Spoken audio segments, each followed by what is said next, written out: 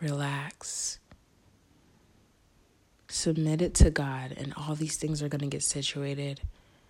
When you prayed for acceleration, understand that God is the one who is going to accelerate you. You have no effect on this speed change. Slow down. What he wants from you is consistency.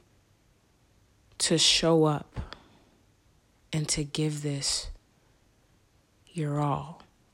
The Bible says to love him with your heart, mind, and soul, with your everything, wholeheartedly. And when you do that, and when you trust in him, he's going to take care of you. Seek ye first the kingdom of God and his righteousness, and every other thing shall be added unto you.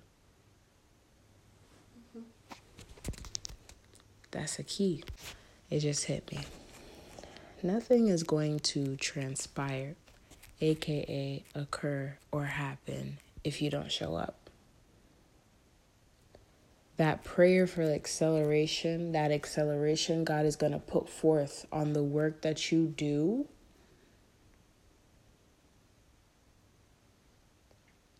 is meaningless if there is no work. God bless me, but you didn't put forth any work. Faith without work is dead.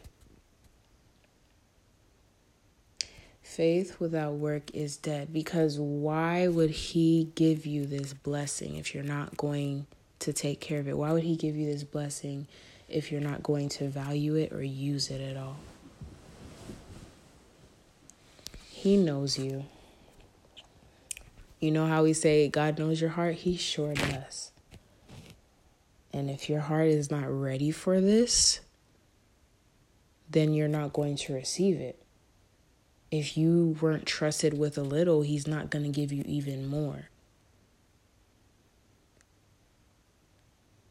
And he's doing that for a reason. It's not to hurt you.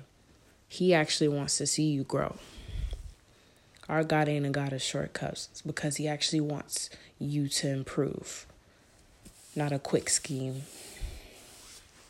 So that's why I say slow down. Allow him to let that acceleration take place at the correct and proper time. But get consistent first. Get serious about your business.